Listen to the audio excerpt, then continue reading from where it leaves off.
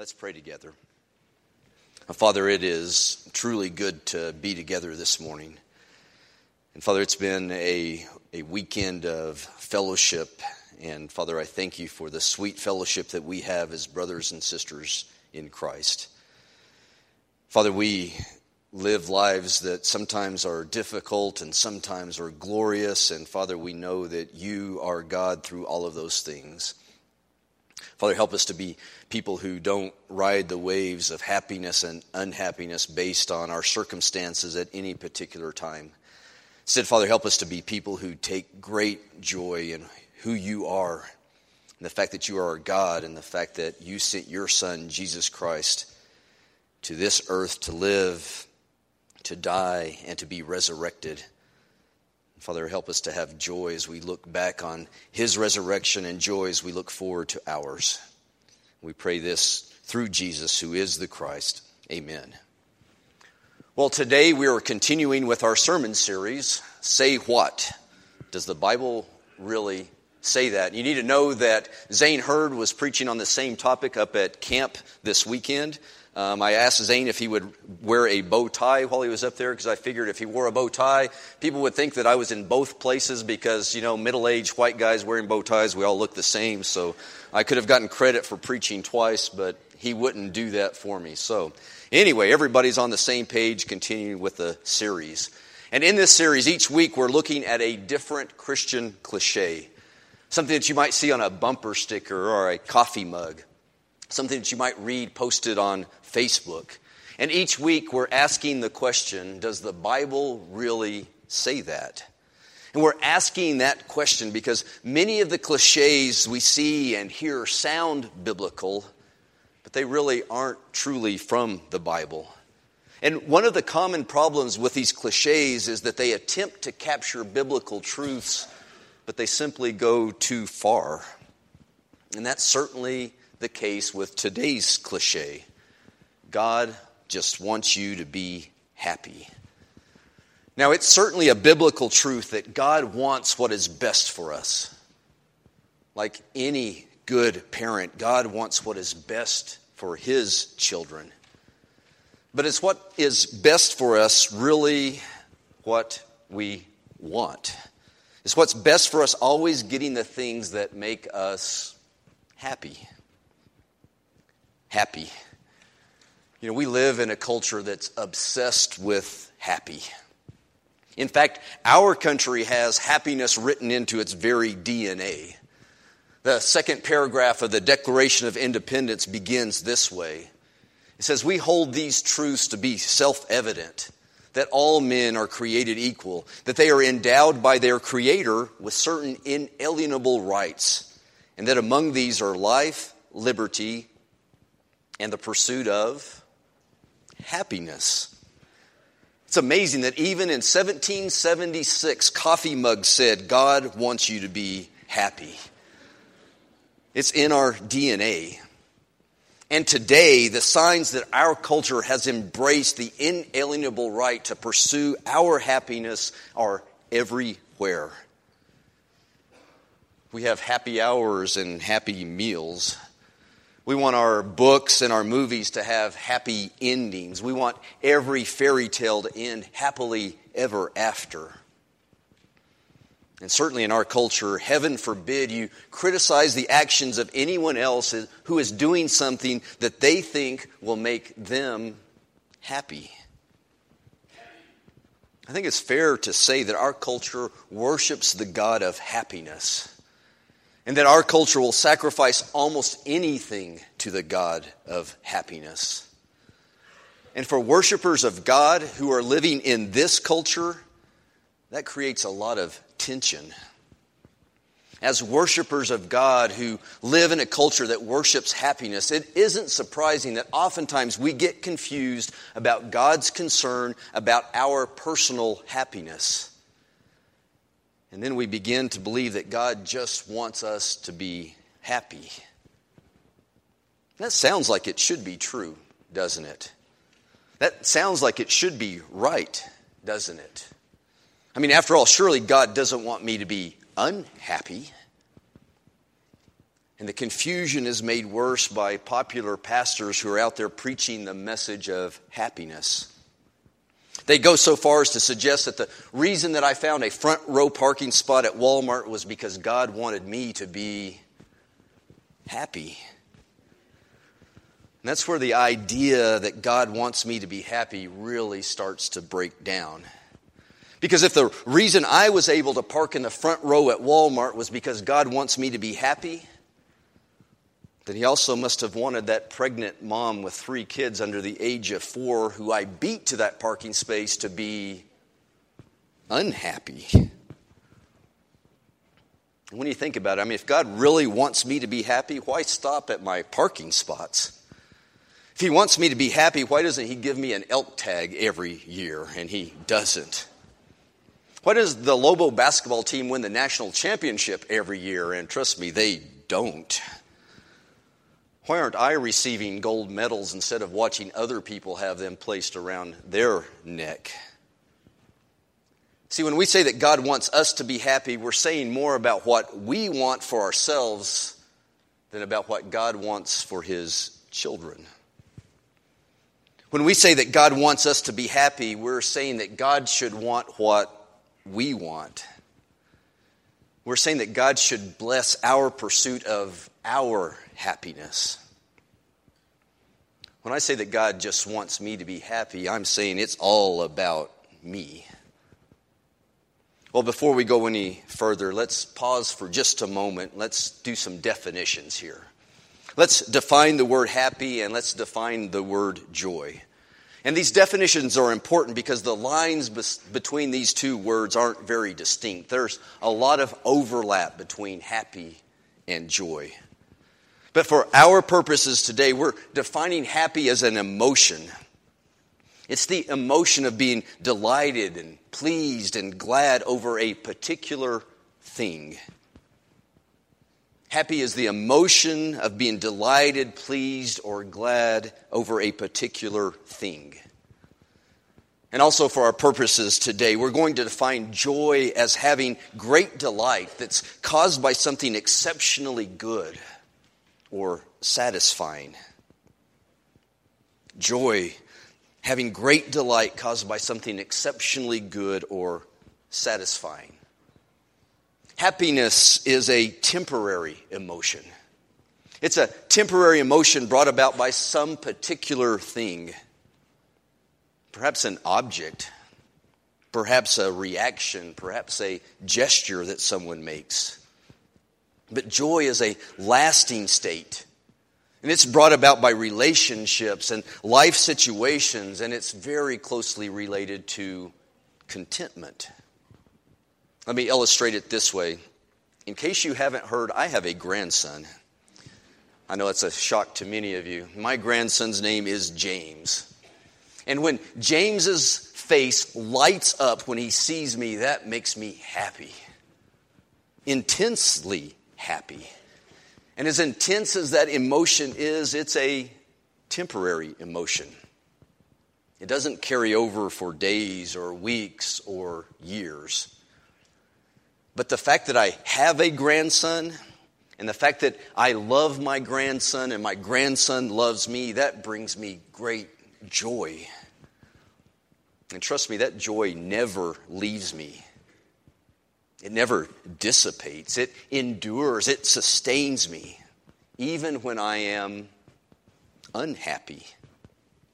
See, James does things that make me happy.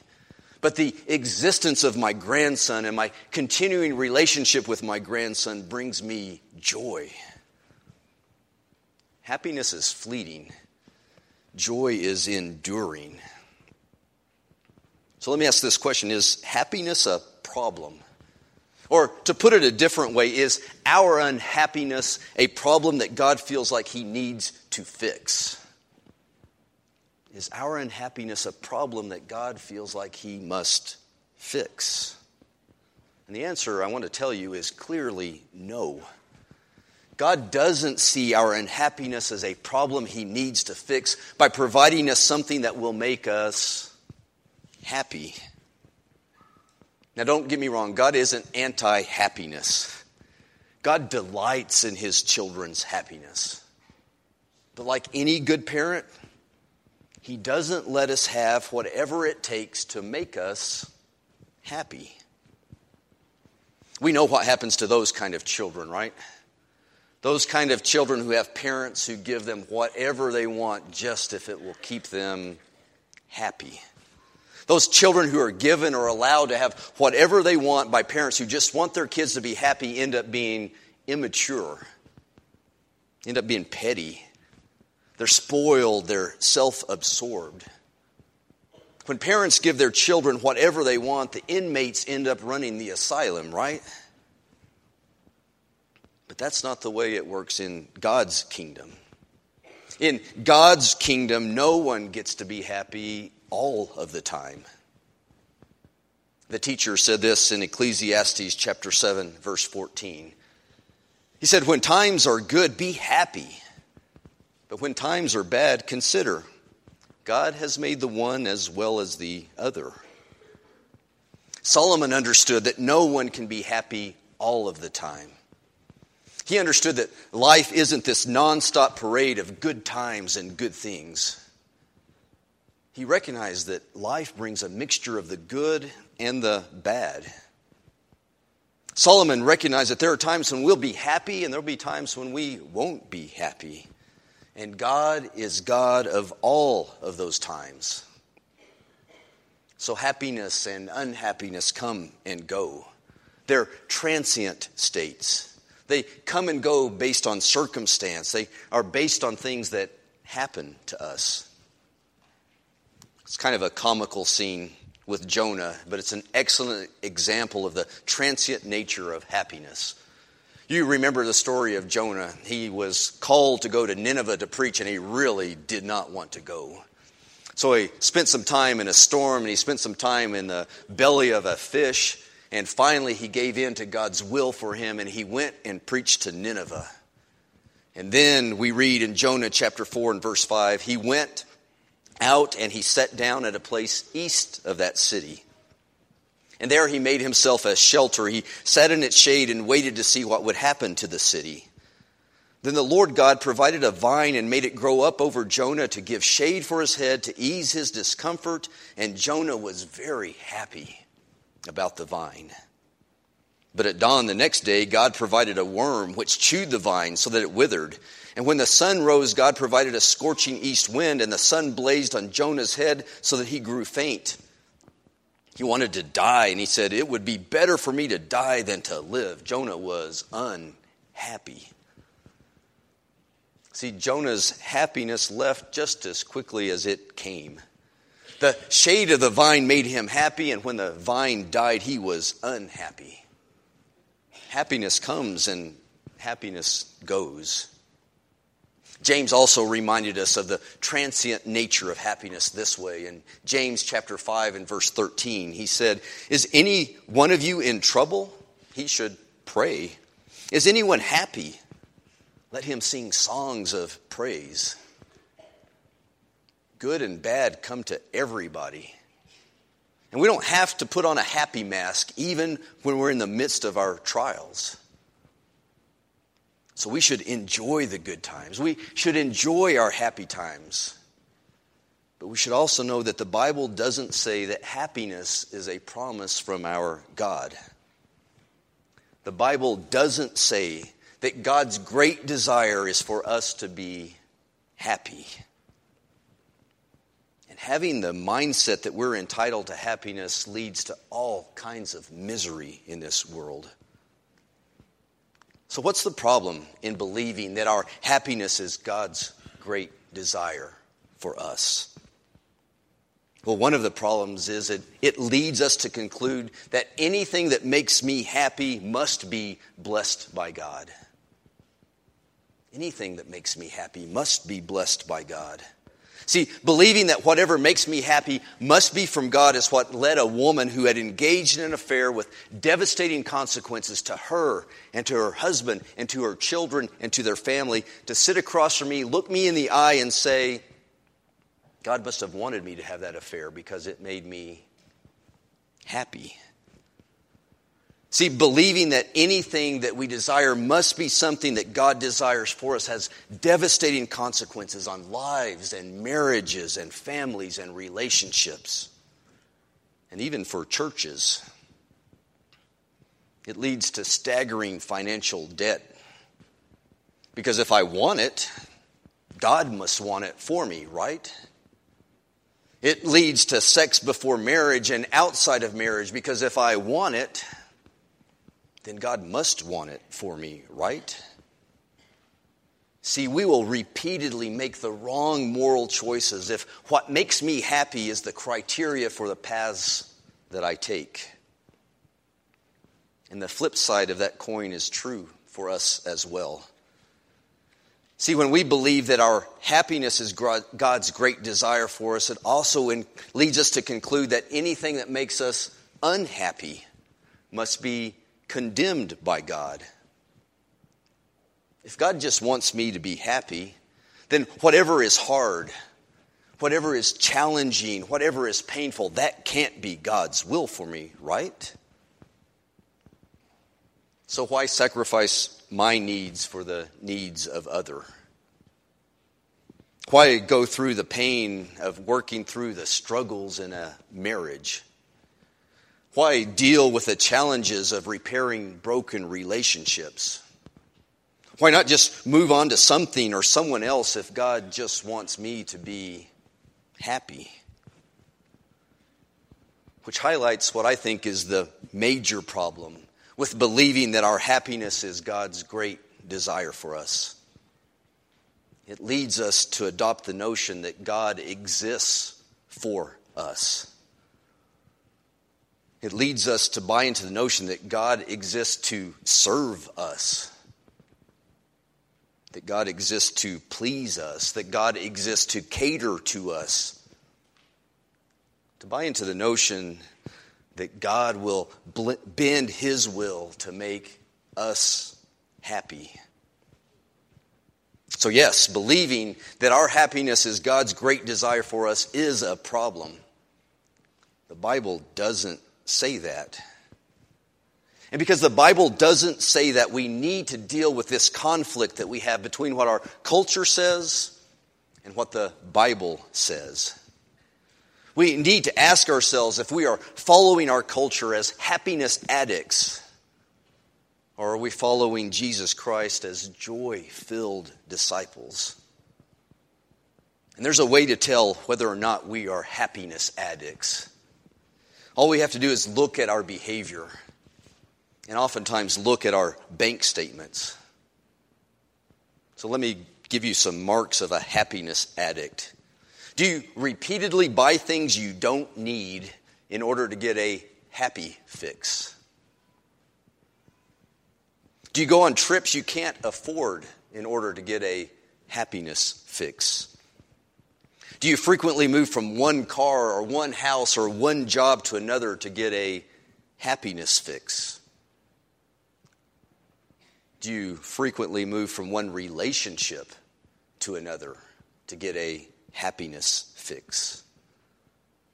See, just like any other kind of addiction, happiness addicts never reach their destination because the fix that they get never lasts. They're always looking for another. If we follow our culture and if we make happiness our final destination, if we set our GPS on happiness as our destination, we need to understand that we'll never arrive there. We need to understand that we'll die looking for the next happiness fix. But Jesus shows us a very different way. Jesus shows us a much better way. Jesus shows us the way to joy. In fact, Jesus is the way to lasting joy. Listen to what Jesus said as he deals with this tension between happiness addiction and joyful discipleship. Matthew chapter 6, verse 31.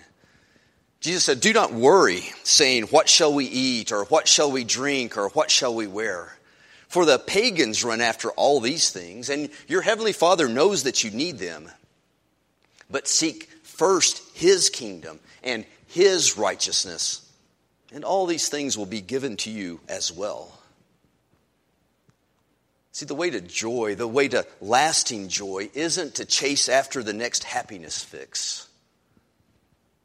Instead, the way to joy is to first seek God, to first seek His kingdom, to first seek His righteousness. See, pursuing God and pursuing His kingdom and pursuing His righteousness, that's the better pursuit. And when we pursue God, then lasting joy follows us.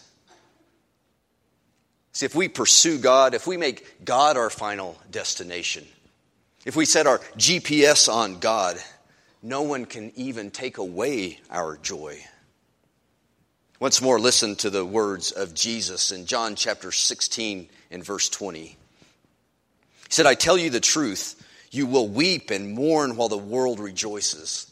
You will grieve, but your grief will turn to joy. A woman giving birth to a child has pain because her time has come. But when her baby is born, she forgets the anguish because of her joy that a child is born into the world. So with you, now is your time of grief, but I will see you again and you will rejoice, and no one will take away your joy. So Jesus tells His disciples, take heart, joy is on the way. Joy is coming, and no one will take away your joy. And Jesus says, the source of your lasting joy will be me. The source of your joy will be what's going to happen. He says, your grief at my impending death is going to be replaced. It's going to be replaced with the joy of my resurrection. You will see me again. So the source of their joy was a future event. But for us living now, the source of our lasting joy is a past event. We're not looking forward to Jesus' resurrection. Jesus has been resurrected. We're not looking forward to the day that Jesus will live again. Jesus does live again. And Jesus isn't some kind of happiness fix. No, Jesus' resurrection was the fix. It fixed what was wrong with this world. It defeated death.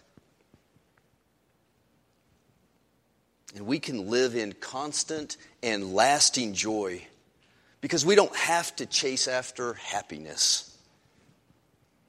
We just have to follow our Lord. So we need to understand that joy doesn't come from a what. It doesn't come from a thing. It doesn't come from an object. No, joy comes through a who. And the who is the resurrected Jesus Christ. So we're going to end our time. We're going to leave the conclusion of this matter to Peter. It's the same verse that Luis read before our communion time together. Listen again to what Peter wrote in 1 Peter chapter 1 and verse 3. Listen to where our joy comes from. Peter says, praise be to the God and Father of our Lord Jesus Christ. In His great mercy, He has given us new birth into a living hope through the resurrection of Jesus Christ from the dead, and into an inheritance that can never perish, spoil, or fade. It's kept in heaven for you, who through faith are shielded by God's power until the coming of the salvation that is ready to be revealed in the last time. And in this you greatly rejoice, though now for a little while you may have had to suffer grief in all kinds of trials. And these have come so that your faith, of greater worth than gold, which perishes even though refined by fire, may be proved genuine and may result in praise and glory and honor when Jesus Christ is revealed.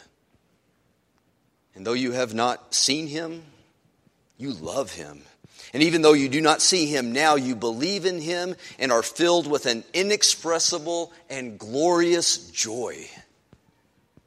For you are receiving the goal of your faith, the salvation of your souls.